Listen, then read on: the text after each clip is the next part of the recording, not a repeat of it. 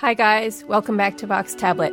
I'm Julie Subrin. Today, Adventures in 1930s Hollywood.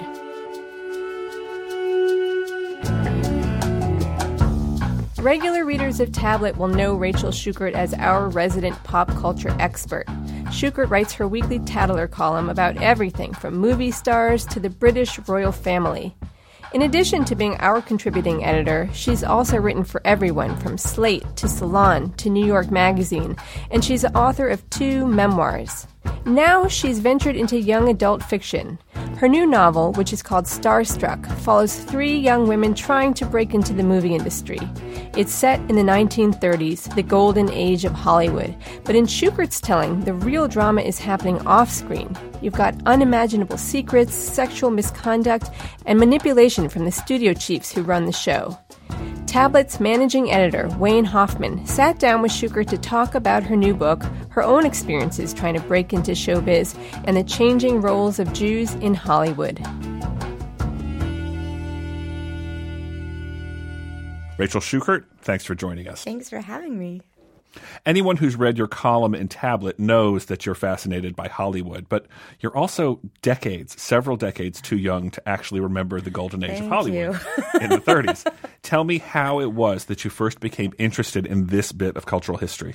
Well, when I was home from school, I didn't have a lot of friends in the neighborhood because I went to sort of a private Jewish day school that was far away, and none of the other Jewish kids lived in my neighborhood, none of the kids that went there. And so I was really kind of on my own a lot in the summers when we were away from school. But one thing I was allowed to do, and that I would do almost every day, I could walk to the library that wasn't so far from our house.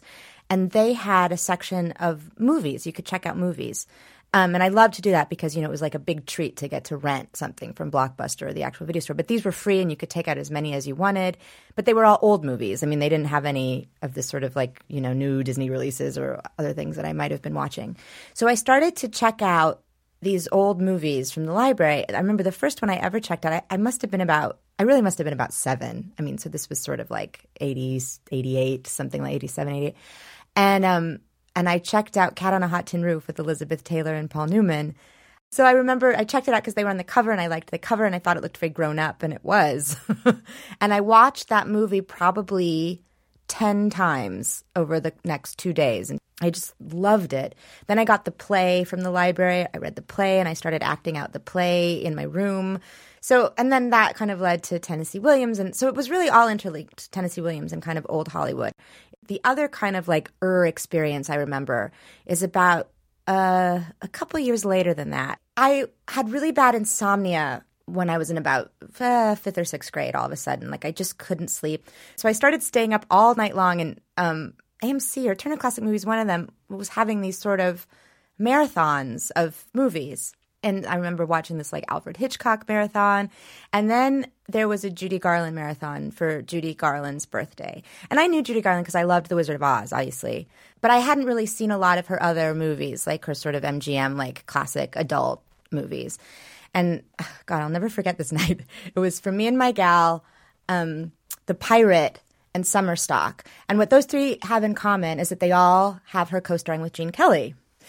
And seeing them together was just this insane revelation for me that I loved Gene Kelly. I mean, I just became completely obsessed with Gene Kelly and with Judy Garland and the pair of them together. And I wanted them to be together in real life. And I just kind of was completely overwhelmed by the sort of magic of these MGM Arthur Freed unit musicals.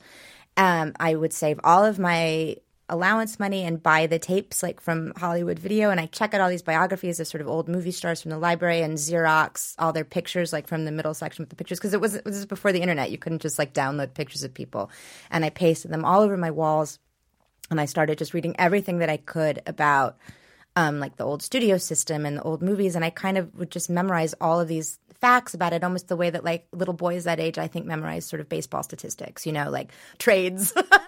It was but there wasn't a friend I was doing this with. It was just me. And so that was really kind of how it happened. And I did a lot of theater as a kid, and I was very interested in that, and I really wanted to be an actress. So I think it was sort of all related to this performative thing. So now you're an obsessive child. You grow up and you're performing. And I know from your first memoir, Have You No Shame, that you're this budding actress in Omaha and you move to New York and you have an interest in making it in show business. Yes. You get to New York. How does what you see of show business differ from what you thought you might see? Well, it compared very badly, I have to tell you.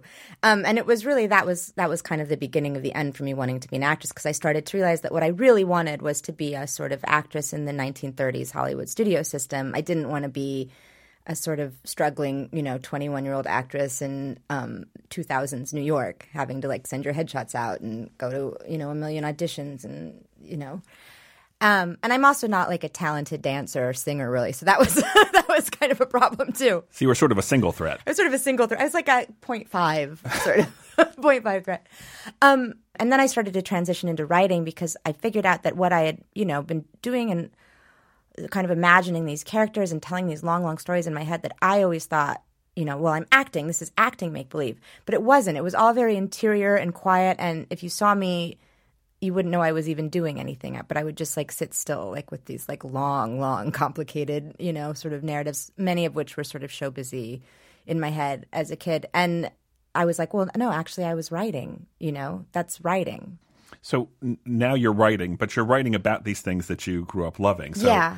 In Starstruck, you take readers behind the scenes in Hollywood to see how things really function, all this backbiting and rivalries, so-called friends sabotaging each other, phony biographies that are created really just for media consumption. If you grew up with a fairly innocent idea of how this world was functioning when you were a teenager, what made you decide to shatter other teenagers' illusions by writing Starstruck? I don't think I did have an innocent idea about it, actually. I did in a way. I was very innocent and sort of starry-eyed about the movies themselves and the stars themselves. But if you start really reading like those biographies, particularly the ones that were coming out at the time, you pretty much started to figure out that like, Judy Garland wasn't this sort of, she had some problems. A few. Yeah. And that there was a lot of stuff behind the scenes. And that was actually something that I found incredibly interesting. I remember I didn't love like the really, really defamatory stuff. But I loved actually like the behind the scenes stories and how you'd hear these sort of scandals that happened and, how there'd be like those hosts on Turner Classic Movies and they would tell you the stories of, what was behind the scenes. So I was always very interested in the behind the scenes stuff. You just touched on something that I wanted to go into where in the 30s, in the period you're talking about in Starstruck, it seems like the celebrity magazines and the gossip sheets are primarily interested in building celebrities up and making them seem larger than life and inventing romances.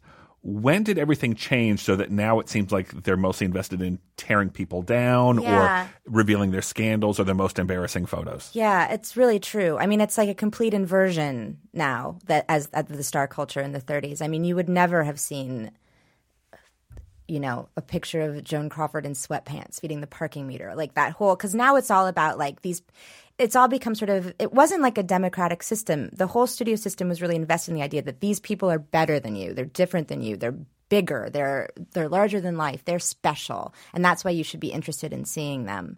And now we have this sort of democratic idea of like, well, she's not so great, and you sort of need to like tear people down to make yourself feel better. Whatever that impulse is.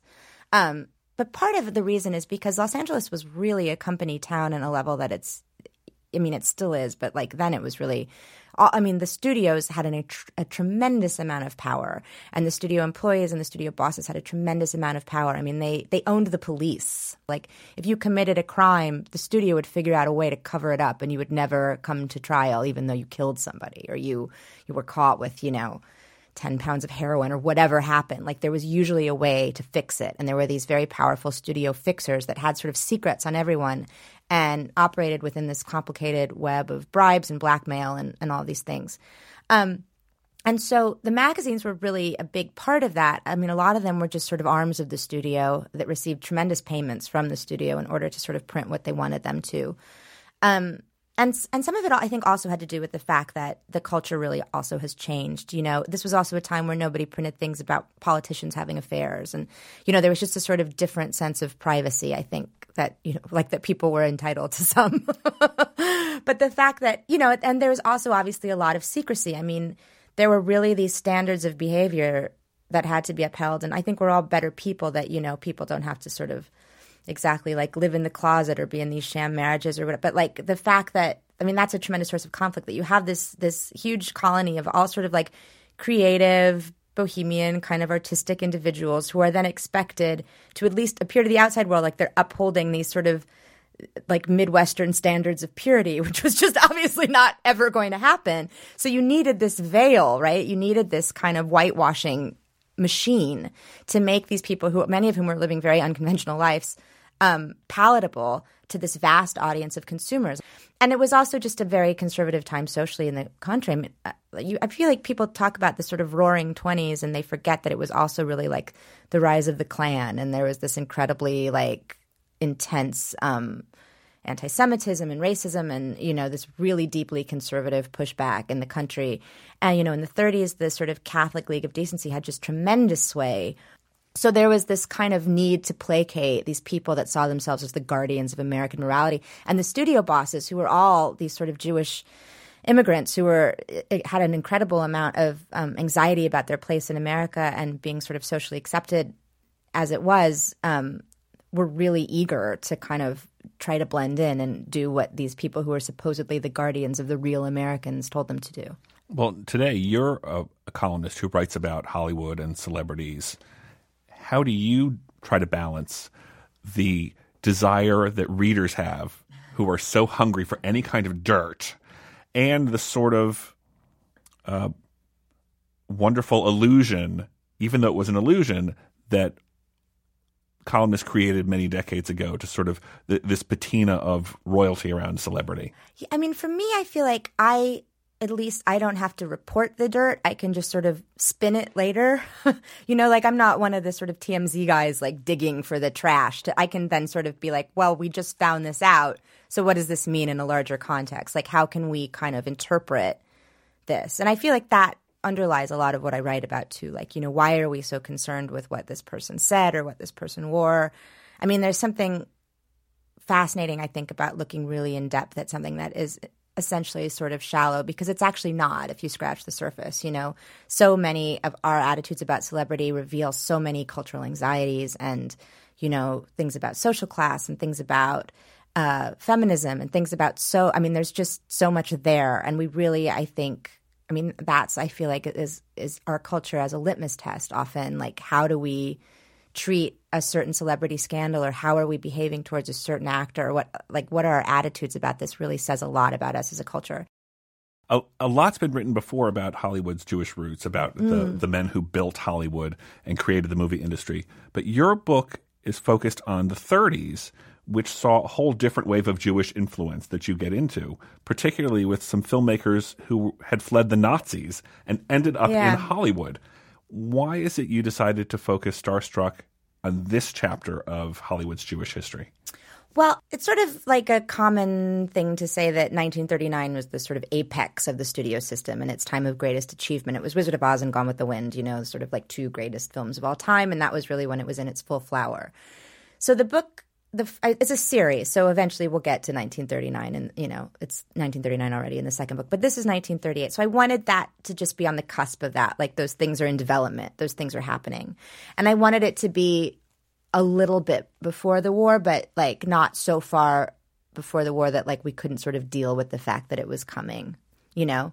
And I also was really interested in that intersection of that sort of European emigre culture that was beginning to seep into Hollywood at the time, and the tension that it caused with these kind of, you know, you'd get these sort of very urbane, like Viennese, Berlin Jewish film directors who were very highly educated, you know, sort of very serious artists who really did have like quite a big clash with the kind of studio bosses who for the most part were sort of, you know, uneducated Eastern European with this sort of different sensibility. And it kind of played out, I think, in a lot of ways that sort of traditional Ashkenazi tension between the sort of like German Jews and the Eastern European Jews, which is very interesting to me that sort of existed at a time when they were all being sort of equally persecuted, you know?